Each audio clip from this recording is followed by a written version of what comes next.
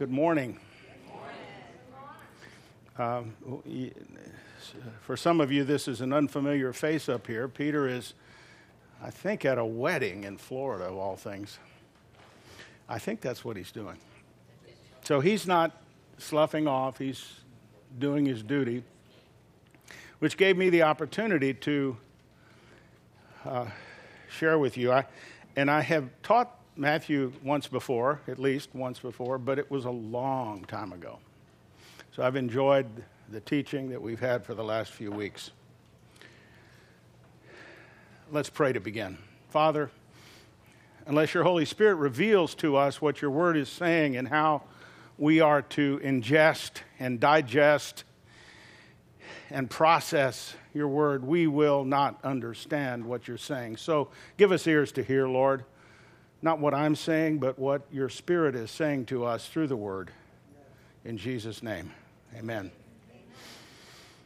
As we saw in the past 2 weeks, Jesus had instructed the 12 and sent them out to minister after telling them what to expect as they went. There were certain things they would expect, and that was Jesus' sermon that Peter covered in the past 2 weeks. In chapter 10. And then in verse 1 of chapter 11, we are told that Jesus went on from there to teach and preach alone in the cities of Galilee without the 12. And as he was teaching, 2 disciples of John the Baptist, who was in prison, came to Jesus with John's big question. And I'm going to refer to this morning as the big question. I think we'll find in that question questions we often have. Let's read verses 1 through 6. When Jesus had finished instructing his 12 disciples, he went on from there to teach and preach in their cities. That's in Galilee. Now, when John heard in prison about the deeds of the Christ, he sent word by his disciples and said to him, this is John, you ask him this question, are you the one who is to come, or shall we look for another? And Jesus answered them, go and tell John what you hear and see. The blind receive their sight, and the lame walk, lepers are cleansed, and the deaf hear, and the dead are raised up, and the poor have good news preached to them, and blessed is the one who is not offended by me. What are we to do with our doubts? Jesus was preaching in the cities of Galilee, and he typically taught wherever he went. Here it says in the streets, but he preached in the country, he preached in synagogues. This was his normal practice, and there could be many references, and I've given you a few in the notes. And I apologize for the length of the notes. I really tried to make it within 4 pages, and I thought I had. I really thought I had, and I sent it to, I'm going to blame it on Evan. Where's Evan? I got to blame him. No. I thought I had, but I said, do your magic, Evan, and his magic turned out to be 6 pages, so I just underestimated what I was putting in the notes. But then Jesus was met in verses 2 and 3 here of chapter 11 with a question from John the Baptist in prison, sent by 2 of his disciples. And by the way, there's a parallel passage in Luke. I probably won't be reading too much from it, but I want you to know it's there in Luke chapter 7. There's a parallel passage. So Luke gives us some more detail in some instances than Matthew does. Are you the one who is to come, or should we look for another? And having been languishing in prison for many months, John was wrestling with a weakness that countless others have had since John. I suspect some of them are in this room. In fact, I know one of them is in this room. Me. John was dealing with his own perplexity and doubt. The perplexity disclosed by this question is the perplexity of a believer, a true child of God, a citizen headed for heaven, one of God's chosen ones. And as we look at John's question, let's remember who's asking the question. We will see Jesus testified John was the greatest man who had lived up to his time. Wow. What that tells me, among other lessons from our text, is that when my own doubts occur, I'm in pretty good company. John's condition was not new to Jesus. How often did Jesus say to his disciples, "Oh, you have little faith, how long will you doubt?" You can find it. I give you Matthew 8:26, Luke 12:28. It occurs other places as well.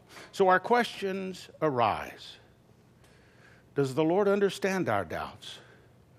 Does he condemn our doubts? Is he pleased with our doubts? I trust we're going to have some answers by the time we finish this morning, and you need to come to those conclusions as the Holy Spirit gives it to you, because it may depend on your doubt. By this time in the ministry of Jesus Christ, John the Baptist had already announced Jesus coming as the Lamb of God who takes away the sin of the world. He had announced him as the Messiah, the one who was to come. John had baptized Jesus in the Jordan, somewhat reluctantly, but he had. He had seen the Spirit of God on that instance descending like a dove and resting on Jesus. He had experienced the heavens open on that occasion. He had heard God's voice from heaven saying, "This is my beloved Son, with whom I am well pleased." Then John had been put in prison by Herod Antipas for denouncing Herod's adulterous relationship with Herodias, the wife of Herod Antipas' brother, Philip. We find that in Matthew 14. So now, John was perplexed, having been in the dungeon for months, and he sends this question to Jesus, "Are you the one?" This event, this series of events, are recorded by both Matthew and Luke under the inspiration of the Holy Spirit for a purpose. What will we learn about the circumstances of John's mind and heart from his perplexed question? Should we conclude that John had no faith? Did he still believe Jesus was Messiah, the Lord? Have you ever had a cloud of doubt hover over your assurance of your relationship with Jesus? Do you think John here was asking for information? Or was he instead asking for confirmation? I think we can tell from all that is said about John that he was seeking confirmation, that he believed. But like the man who spoke to Jesus in Mark 9:24, John was essentially saying, "I believe. Lord, help my unbelief." For some time, a number of John the Baptist's disciples had been observing. When you read all of Scripture, you put this together. They had been observing Jesus' ministry. And they had access to John. So they were observing Jesus' ministry. They were then going to John from time to time and telling him what was going on. Earlier in Matthew's gospel, we see recorded a banquet. Apparently at Matthew's house, if we put all of Scripture together, attended by other Matthew was a tax collector, by other tax collectors and other sinners. The Scripture tells us. And John's disciples observed the event and asked, "Why do we and the Pharisees," they were putting themselves, John's disciples, in the category of the Pharisees, which is okay. They were religious people, duty-bound people. They were following the letter of the instructions they had. "Why do we fast, but your disciples do not fast?" That's recorded in Matthew 9:14. And then, after Jesus raised the son of the widow of Nain from the dead, we see John's disciples reporting the Nain resurrection miracle to John the Baptist. And in fact, Luke's gospel records that this report prompted John to send two of them to Jesus and asking Jesus our big question, "Are you the one?" You'll find that in Luke chapter 7, verses 11 through 19. We can see that John's disciples had access to John while he was in Herod's prison.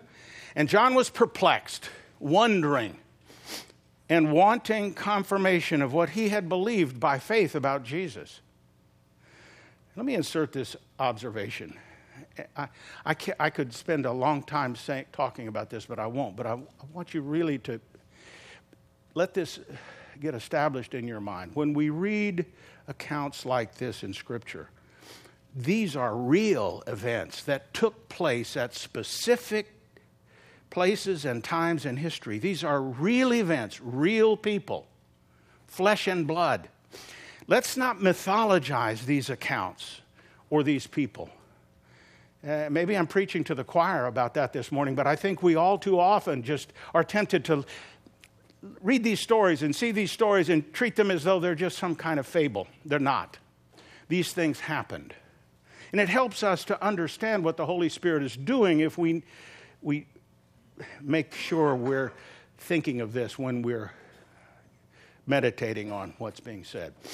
After being in prison for many months, unable to preach or have contact freely with the outside world except through these prison visits by his disciples, John was plagued with doubts and misgivings about Jesus, the one he had announced, baptized, and declared to be the Christ. The question, "Are you the one who is to come?" was a common way, by the way, the one who is to come, to refer to the Messiah. Psalm 47, other passages of Scripture make this clear. Now, should we be encouraged or discouraged to learn that John the Baptist was subject to doubt? Personally, I'm encouraged by learning this about this great man. Let's explore at least some of the potential reasons for John's doubts that are expressed by this question, "Are you the one?" And the reason we're doing this is to see if maybe sometimes these same kinds of circumstances affect us. First, difficult circumstances. Consider, humanly speaking, what had happened to John's career as a preacher. Think about it. He's a real man with a real call on his life. From a human perspective, his career was down the tubes, an unmitigated disaster. John had been a fiery, independent, dramatic, confrontational, courageous man who preached without fear whatsoever to whomever and whenever the truth needed to be preached. He called sin, sin. He called sinners, sinners. And now he was in prison for his faithfulness. Herod Antipas had taken his brother Philip's wife, divorced his own wife, after he had begun an adulterous affair with Herodias, his brother Philip's wife. John confronted Herod about his sin, and it was only, we learn from Scripture, John's personal popularity with the people that kept him from instant execution. The historian Josephus tells us that John was in prison at a place, and I probably mispronounce it, Machaerus, a dungeon out in the desert by the Dead Sea, really a pit. After months in the limelight, this man of the outdoors, John the Baptist, had been thrown into a pit where he'd been confined for probably more than a year when he sent his disciples to Jesus with our big question, "Are you the one?"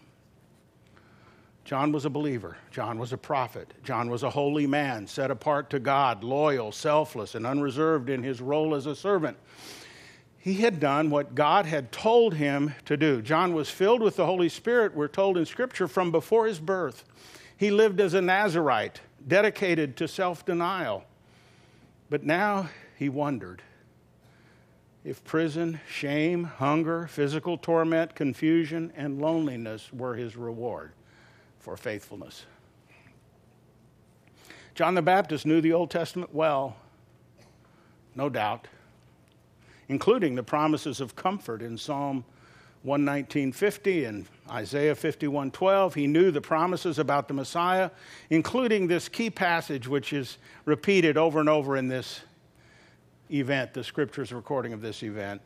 Isaiah 61:1-3 says, Verse 1, the Spirit of the Lord God is upon me because the Lord has anointed me to bring good news to the poor. He has sent me to bind up the brokenhearted, to proclaim liberty to captives, and the opening of the prison to those who are bound, to proclaim the year of the Lord's favor, the day of vengeance of our God, to comfort all who mourn, to grant to those who mourn in Zion, to give them a beautiful headdress instead of ashes, the oil of gladness instead of mourning, the garment of praise instead of a faint spirit, that they may be called oaks of righteousness, the planting of the Lord, that he may be glorified.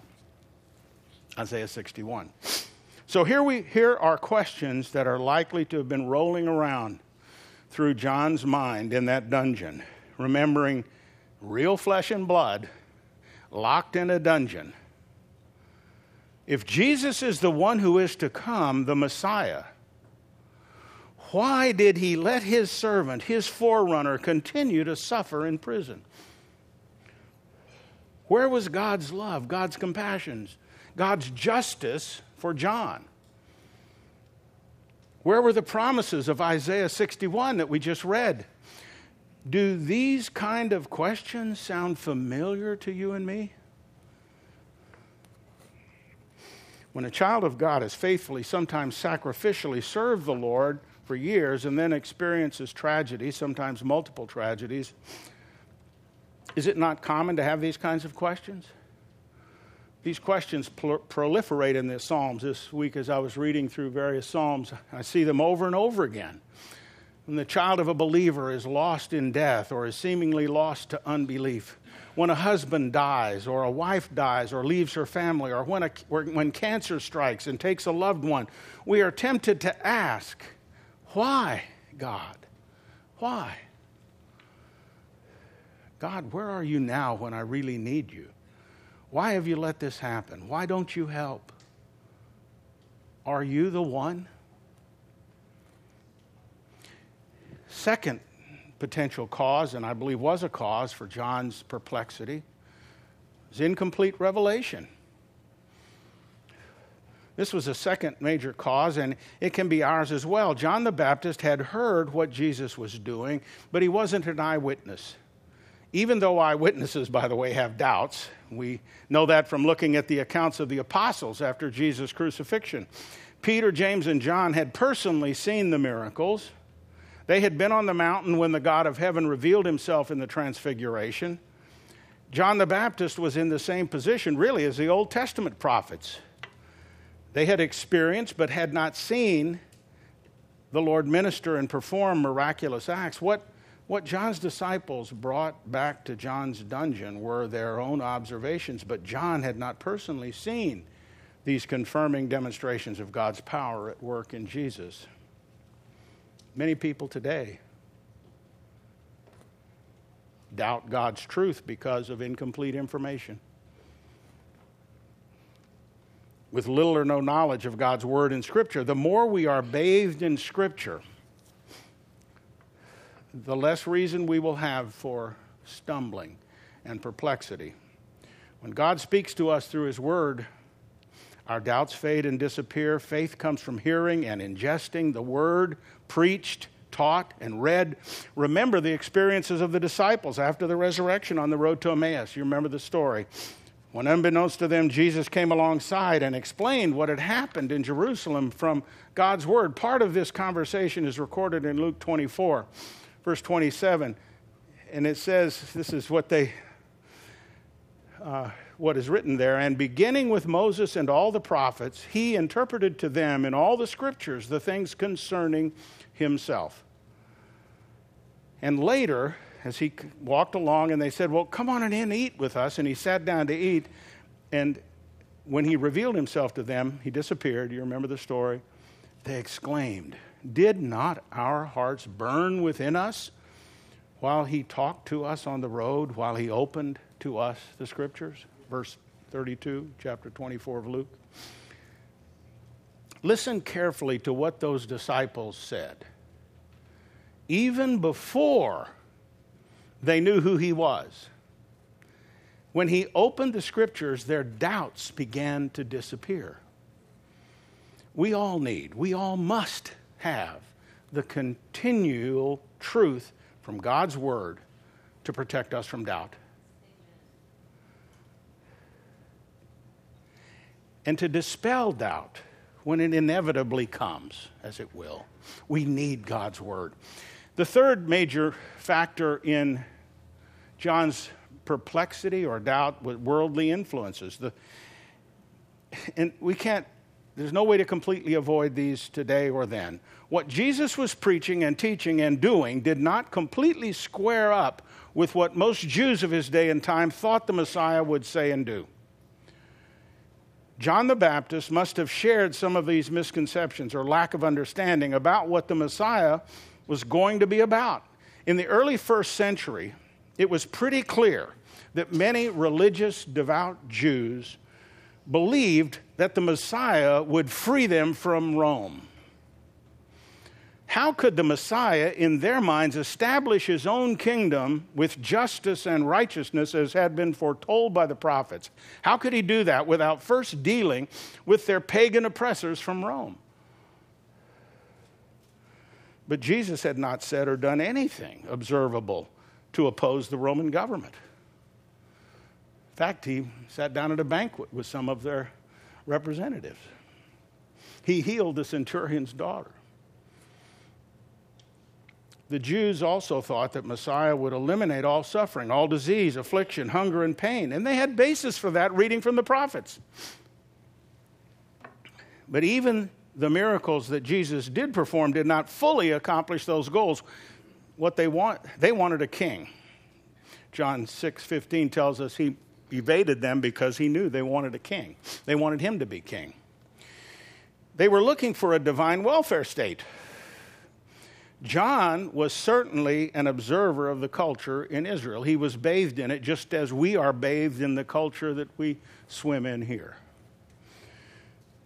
He knew Jesus refused to be king and that Jesus had done nothing to change Rome's corrupt polytheistic system, that sin, even religious sin, was still rampant, that injustice still abounded, that political and religious corruption was still rampant, and that no visible kingdom or cultural changes had taken place. Add to that, if you're John, flesh and blood John, he's still in prison. A common misconception was that there would be many forerunners to the true Messiah and even false messiahs, so perhaps John's temptation was to believe that Jesus was one of those, not the true Messiah. Remember Jesus' question to his disciples recorded in Matthew 16:13? Who do people say that the Son of Man is? Many answers were given before Simon Peter gave the correct response. These misconceptions persisted even after the resurrection. We see it in Acts 1:6 when his disciples gathered to see Jesus ascend into heaven. They asked, "Lord, will you at this time restore the kingdom to Israel?" Jesus had repeatedly taught them the truth, yet they would show their misunderstandings like Philip did, recorded in John 14, when he said, "Lord, show us the Father," which resulted in Jesus' response in verse 9 of chapter 14, "Have I been with you so long and you still not know me, Philip? Whoever has seen me has seen the Father." Peter misunderstood, even after he declared that Jesus was the Christ, really shortly recorded thereafter. When Jesus plainly told the disciples that he was to suffer and die, Peter took him aside. You remember the story. Took him aside in Matthew 16:22 and 23 and insisted, "Jesus, you're not going to die." And Jesus' response was what? "Get behind me, Satan. Get behind me." The disciples routinely failed to understand Jesus' message about himself and the core of the gospel because of their preconceived ideas, worldly influences, the culture they lived in, the religious culture they lived in. And this isn't very different today. People, including believers, are confused and perplexed about the sovereign plan of God. We become so influenced by the world's ideas, even though we don't want to be, that we often fail to understand God's plan, even when we read it in Scripture. John MacArthur's commentary on Matthew captured these questions that still persist. I quote it there. I'm going to You read it, it raises all these questions. Because God doesn't fit their own ideas. People are confused, sometimes indignant, and even blasphemous at times. You can see in 1 Corinthians 2:14, we've got to have the Holy Spirit. We've got to be bathed in the Word in order to avoid, as best we can, these doubts that come upon us because of worldly influences. And I won't go tracking off onto the prosperity gospel or all that stuff, but some of that stuff may be running through your mind. It is mine. We can easily be deceived and easily have doubts about God. Are you the one? And fourth, and this kind of collapses a lot of these, a major reason for John's doubt were unfulfilled expectations. We have flirted around with this in these first three major reasons for John's doubt and ours. But the fourth major reason for John's doubt and our own doubts is often this one. There's a wonderful book about marriage. This is totally unrelated, but it just came to my mind as I was thinking about this, written by John Tripp, entitled, What Did You Expect? It's a wonderful marriage book. And for those married couples here, I commend you to read it. In that book, Pastor Tripp exposes one of the major reasons for marriage difficulties: wrong expectations. They don't understand what God's Word says marriage is about. The same is true in our relationship with the Almighty God and His sovereign, perfect plan. John's question, are you the one, implies that his own expectations of the Messiah were unfulfilled. John spoke true words in John 3, John the Baptist spoke true words when it's recorded in the 3rd chapter of John, verses 11 and 12. But he misunderstood even what was meant by those Holy Spirit-inspired words. John had declared, John the Baptist, just before Jesus came to be baptized, he who is coming after me is mightier than I, whose sandals I am not worthy to carry. He will baptize you with the Holy Spirit and fire. His winnowing fork is in his hand. He will clear his threshing floor and gather his wheat into the barn, but the chaff he will burn with unquenchable fire. Praise God, that was and still is the truth. But John's expectations for the timing of those events of judgment were different than God's timing. And God's means were different than John's expectations of means. Instead of the means John probably expected, Jesus took 12 nobodies and made fishermen and tax collectors and others and made them apostles and then started teaching them. John was seeing no divine intervention, no fires of judgment on the wicked, and so it was still hard to understand how the godly suffer and the wicked prosper. Another writer has captured how John's unfulfilled expectations might have contributed to his doubt. Let me just share it. It's in your notes, but I want to emphasize some things as I read it. I thought this got to me, so hopefully it will to you. John knew from Scripture that he who gave the blind sight, made the lame walk, and preached good news to the poor could surely open the prison to those who are bound, as prophesied in Isaiah 61:1. But Jesus didn't do that for John. So perhaps at this point, let me interject right here. We pray for healing and someone's not healed. If that hasn't come to your mind, it has mine. I've prayed for a lot of people for healing. Some of them have been healed. Some of them have not. I prayed for the salvation of friends. Some of them are still wandering. So perhaps at this point, John doubted what he knew. If Jesus was indeed the Messiah, John probably expected to have a role in his earthly kingdom. He wouldn't have expected to start with such a high calling, preparing the way of the Lord in the wilderness, only to end his life and his ministry in a small prison cell. Besides, John preached that the Messiah would come with an unquenchable fire, with judgment, with power. He likely expected that to be in his lifetime. For now, John has to accept the Messiah's plans for his life, plans that are different than what he envisioned. He has to dwell on what he knows to be true rather than fixate on his circumstances.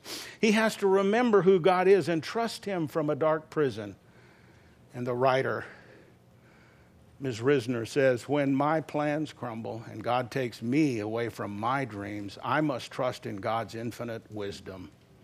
When my cup of suffering seems too much to bear, I need to rest in his immeasurable love.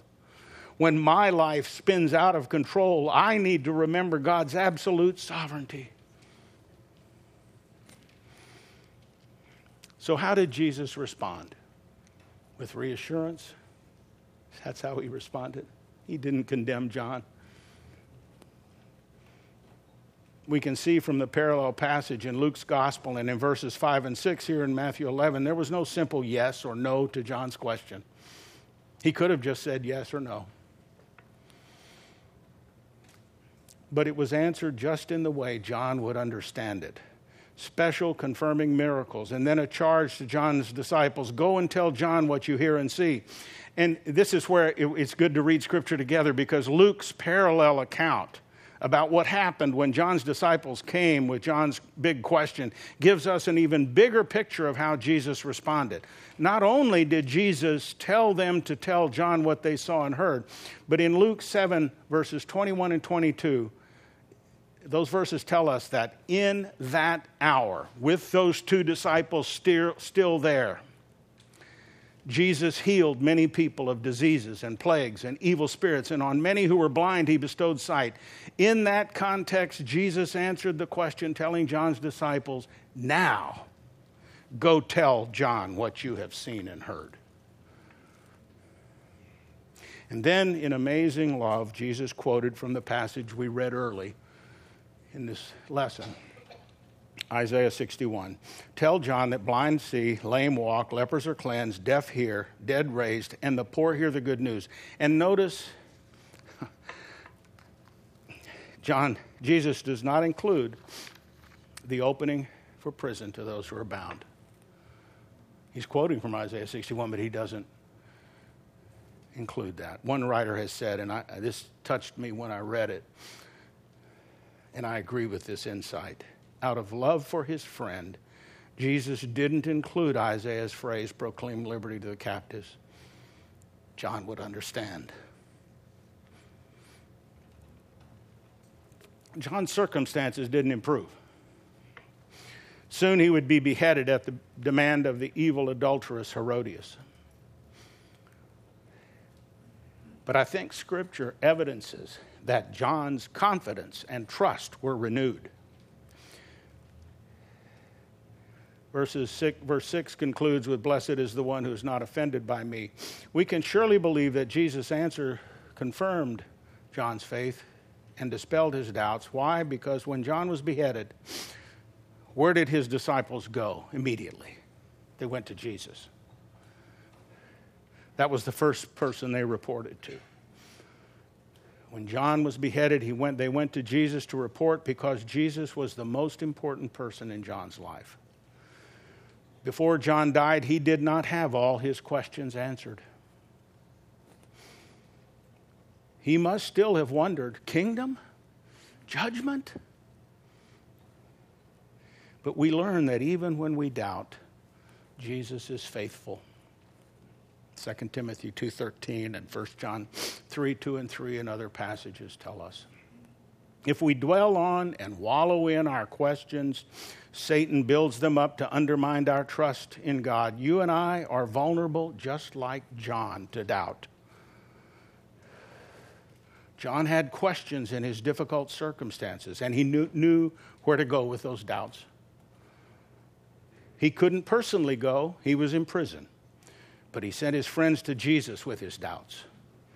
And we see Jesus responding with love and mercy. We need to deal with our doubts just like John did. Go to Jesus. Pour them out before him. Let him minister by the Holy Spirit, remembering what James has to say about fiery trials in James chapter 1, verses 2 through 12. The trials have good purposes, and they bring glory to God. And that passage, blessed is the man who remains steadfast under trial, for when he has stood the test, he will receive the crown of life which God has promised to those who love him. When we doubt, and we will, let us learn to follow John's example. Take them to our Lord. The second part of our passage that we're covering this morning, and we're going to finish. You may be a little late, but we're going to finish. What are God's measures of greatness? Let me read, beginning with verse 7. As they went away, Jesus began, the two disciples who are going back to report to John. As they went away, Jesus began to speak to the crowds concerning John. What did you go out into the wilderness to see? A reed shaken by the wind? What then did you go out to see? A man dressed in soft clothing? Behold, those who wear soft clothing are in kings' houses. What then did you go out to see? A prophet? Yes, I tell you, and more than a prophet. This is he of whom it is written, behold, I send my messenger before your face, who will prepare your way before you. Truly, Jesus speaking, I say to you, among those born of women, there has arisen no one greater than John the Baptist. Yet the one who is least in the kingdom of heaven is greater than he. We're going to come back to that. From the days of John the Baptist until now, the kingdom of heaven has suffered violence, and the violent take it by force. For all the prophets and the law prophesied until John, and if you are willing to accept it, he is Elijah who is to come. He who has ears to hear, let him hear. The world has many standards by which it measures greatness: intellectual achievement, political leadership skills, military leadership abilities, medical or scientific discoveries, wealth, power, athletic skill, musical gifting, many other measures of greatness. Here in our text, Jesus gives us a person as a standard for greatness: John the Baptist. Then Jesus makes this an astounding statement, yet the one who is least in the kingdom of heaven is greater than he. In our text, we have three indicia of greatness that describe John the Baptist: his personal character, his personal calling, and his personal confrontational conflict. First, let's talk about his character. And there are three aspects that we see disclosed here, if we read carefully, about John's personal, God-given, and God-empowered character. John's greatness of character was evidenced when he declared himself, we read it earlier, unworthy to carry Jesus' sandals. He was preaching to crowds, huge crowds. Religious leaders were flocking there to see what this strange man out in the desert had to say. This greatness is also, but he says, I'm not worthy to carry his sandals. It's also demonstrated by what we learned and discussed in verses 2 and 3 of this chapter. This was the doubter, John. John's question, are you the one, demonstrates the way he dealt with his weakness and speaks volumes about his character. And I don't want us to miss this. Because, well, maybe this is just for me this morning, this piece. He was filled with the Holy Spirit from birth. He had been set apart by God for a special purpose. He had publicly recognized Jesus as Messiah. He had great popularity with the people, with a tremendous ministry. In Herod's prison, his doubt emerged, but John humbled himself, admitted his doubts to his own disciples, and asked them to go to Jesus with his doubts. Now, it's easy. It's much easier, I think, let me say this. For me, in my private prayer, to say, Lord, I'm having struggles with this, and this has caused me great conflict, and just talk to the Lord, one-on-one. I can do that. Now, if I'm sincere, it still should have the same effect. But John couldn't go directly, quietly, in a closet to the Lord. Because his Lord, Jesus, was physically there present, and he was in prison, and he couldn't. So what did he do? How did he handle this? Instead of protecting himself and his reputation by hiding his doubts, he admitted his doubts and set out to learn the truth. John's transparency about his weakness evidences his humble the humility of his character. There's a lesson and a challenge here for you and for me. In John's shoes, what would we do? We all have internal struggles and weaknesses in our positions, wherever they are, of leadership, in our homes, in the church, in our families, on our jobs. Do we readily admit our weaknesses to close friends? Is that something you do easily? That's a challenge for me. But true greatness pushes through the problems to find solutions by going to God and God's people with those problems. Pride is a curse to true greatness. If we proudly refuse to admit to and deal with personal weakness, we are doomed to mediocrity or hypocrisy. John the Baptist's own words in John 3:29 and 30 says, "Therefore this joy of mine is now complete. He must increase, but I must decrease." Those words,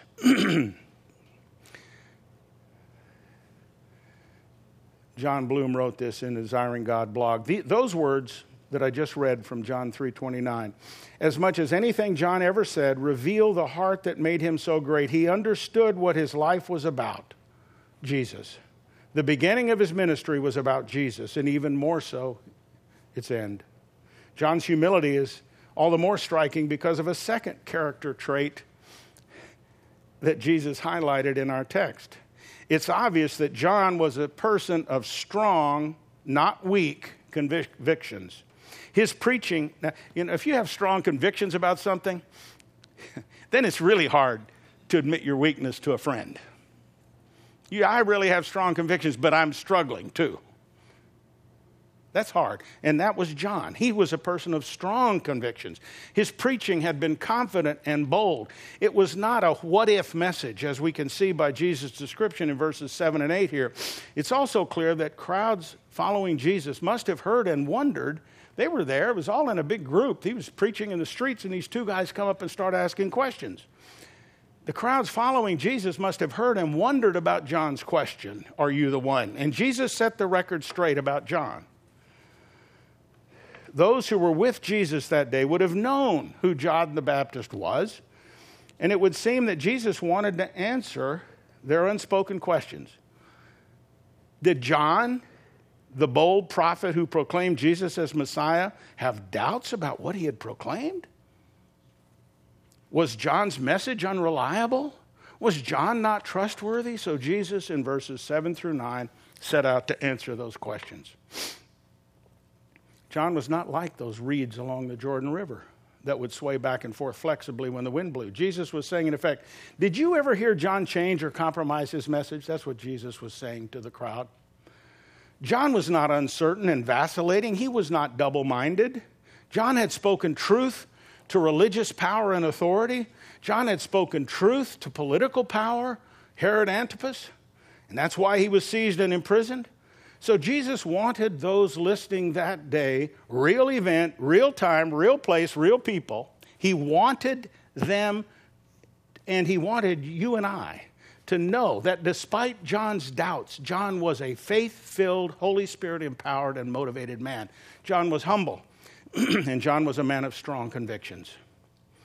John was also a man who epitomized self-denial. I mean, he even illustrated it the way he dressed. And Jesus colorfully lets us know of John's self-denial with a question to the crowd. What then did you go out to see? A man dressed in soft clothes? Great people live lives of self-denial, putting the interests of their mission and their calling before their own comfort and ease. Great military leaders lead from the front. Great athletes train themselves to the point of exhaustion in order to attain the goal of peak fitness for their sport. And Jesus was saying this about John. He didn't care about having fine clothes or living in soft surroundings. He cared primarily about preaching repentance and declaring the one who was to come. Great missionaries to foreign lands give up comfort for souls. Sometimes they're called to give up more than comfort. So it was with John. But John's self-denial was to fulfill his calling, not to earn meritorious brownie points for asceticism. We could enumerate many examples if you go through history and many examples of misguided asceticism in church history. That wasn't John. He wasn't doing this just to be an ascetic. He just had one goal, one mission, and he was about it, and the rest was superfluous to him. He could care less. His personal character traits of humility, strong convictions, and self-denial for the purpose of God's calling on his life are character traits all of us should have and should cultivate by the power of the Holy Spirit. John had a personal, special calling. An angel had appeared to John's father, Zechariah, who was a priest in the temple, before John's birth to predict that John would take the Nazirite vow of self-denial for his entire life as part of his equipping for the calling and mission given him to turn many of the children of Israel to the Lord their God, to turn the hearts of the fathers to the children and the disobedient to the wisdom of the just, to make ready for the Lord a people prepared. That's in Luke 1, 16 and 17, but it also, those words appear somewhere else. Malachi. John was chosen to announce and prepare the way for the Messiah, Son of God, King of Kings. John was on God's mission, a special mission and a prophetic mission. Malachi, the last Old Testament prophet before John, had predicted this man, John, who would come in the spirit of Elijah, Malachi 3:1 and Malachi 4, verses 5 and 6. Jesus would later confirm that Malachi was referring to John the Baptist. You see this in Matthew 17, verses 10 through 13. Jesus confirmed that Malachi's prophecy was about John the Baptist. John had been called to a high and privileged task. And Jesus asked the crowd, which included John's disciples and those who had, out of curiosity, gone out to see John in the wilderness, "Who did you come to see? A prophet?" Of course, the answer for those who were not skeptics was yes. The prophetic office began with Moses and extended through the Babylonian captivity and exile down to Malachi. And then there had been no prophet for 400 years in Israel until John. He's been called by some commentators the valedictorian of prophets, the most articulate, confrontational, and powerful spokesman that God had ever called for the most important task there could be, the most important task that could be, to announce God's provision for the restoration of what had been lost in the Garden of Eden. John would declare God's Son, the perfect Lamb who would and did take away the sins of God's called out ones. The earlier prophets could only say the Messiah is coming. John could say, the Messiah is here. He's arrived.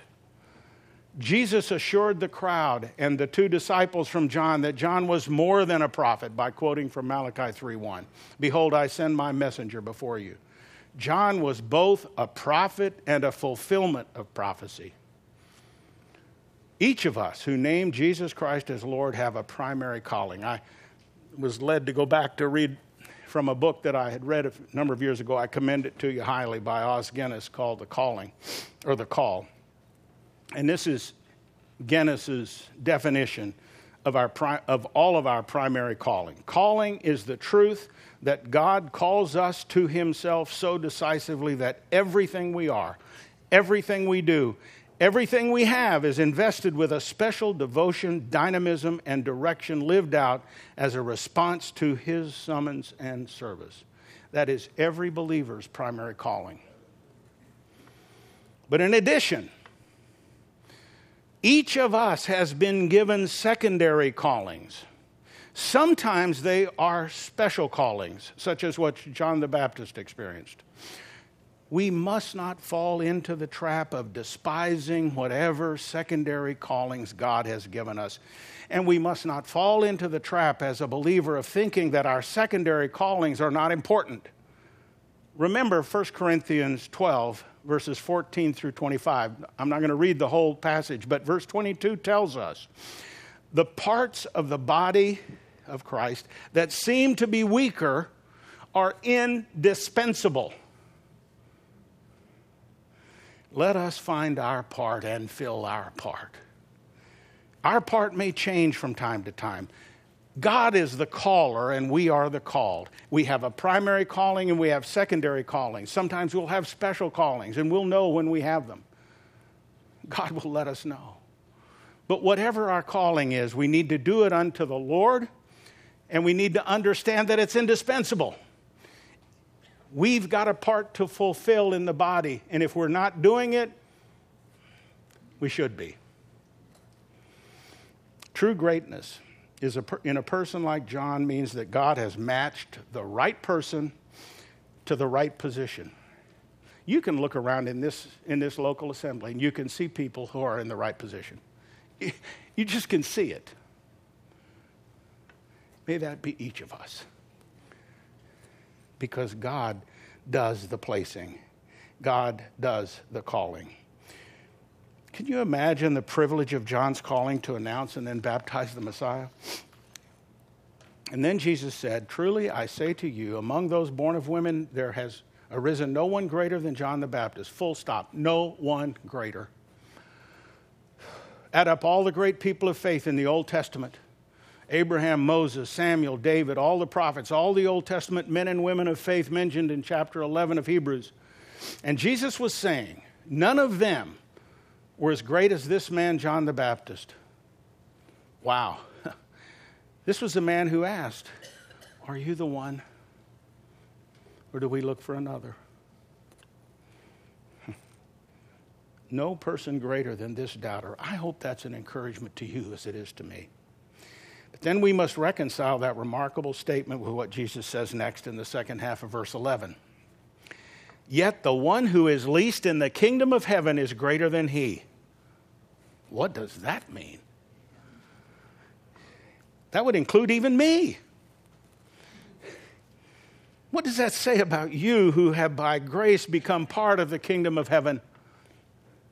The new covenant, sealed by Jesus' own blood, resurrection, ascension, and recipients of the Holy Spirit are kingdom dwellers described here by Jesus. Those who are in Christ are still greater than this great man, John the Baptist. In the spiritual dimension, you and I are greater as we trust Jesus Christ than was John the Baptist. Matthew Henry, if you can get past his Old English, you understand this. I put this quote in your notes. "John came at the dawning of the gospel day and therefore excelled the foregoing prophets. But he was taken off before the noon of that day, before the rending of the veil, before Christ's death and resurrection and the pouring out of the Spirit. All the true greatness of men and women is derived from and denominated by the gracious manifestation of Christ to them. What reason have we to be thankful that our lot is cast in the days of the kingdom of heaven under such advantages of light and life?"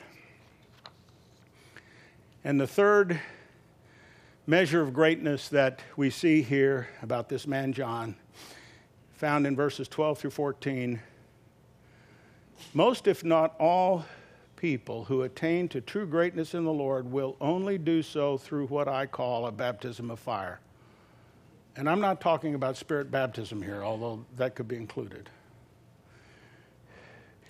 Each of us, I suspect, if we're children of God, will face our own baptisms of fire that God ordains for us in the form of confrontation and conflict.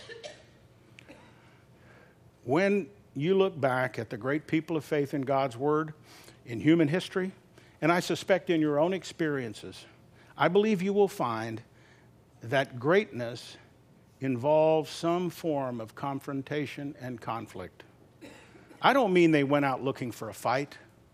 Some did, some didn't. That's not what I'm talking about.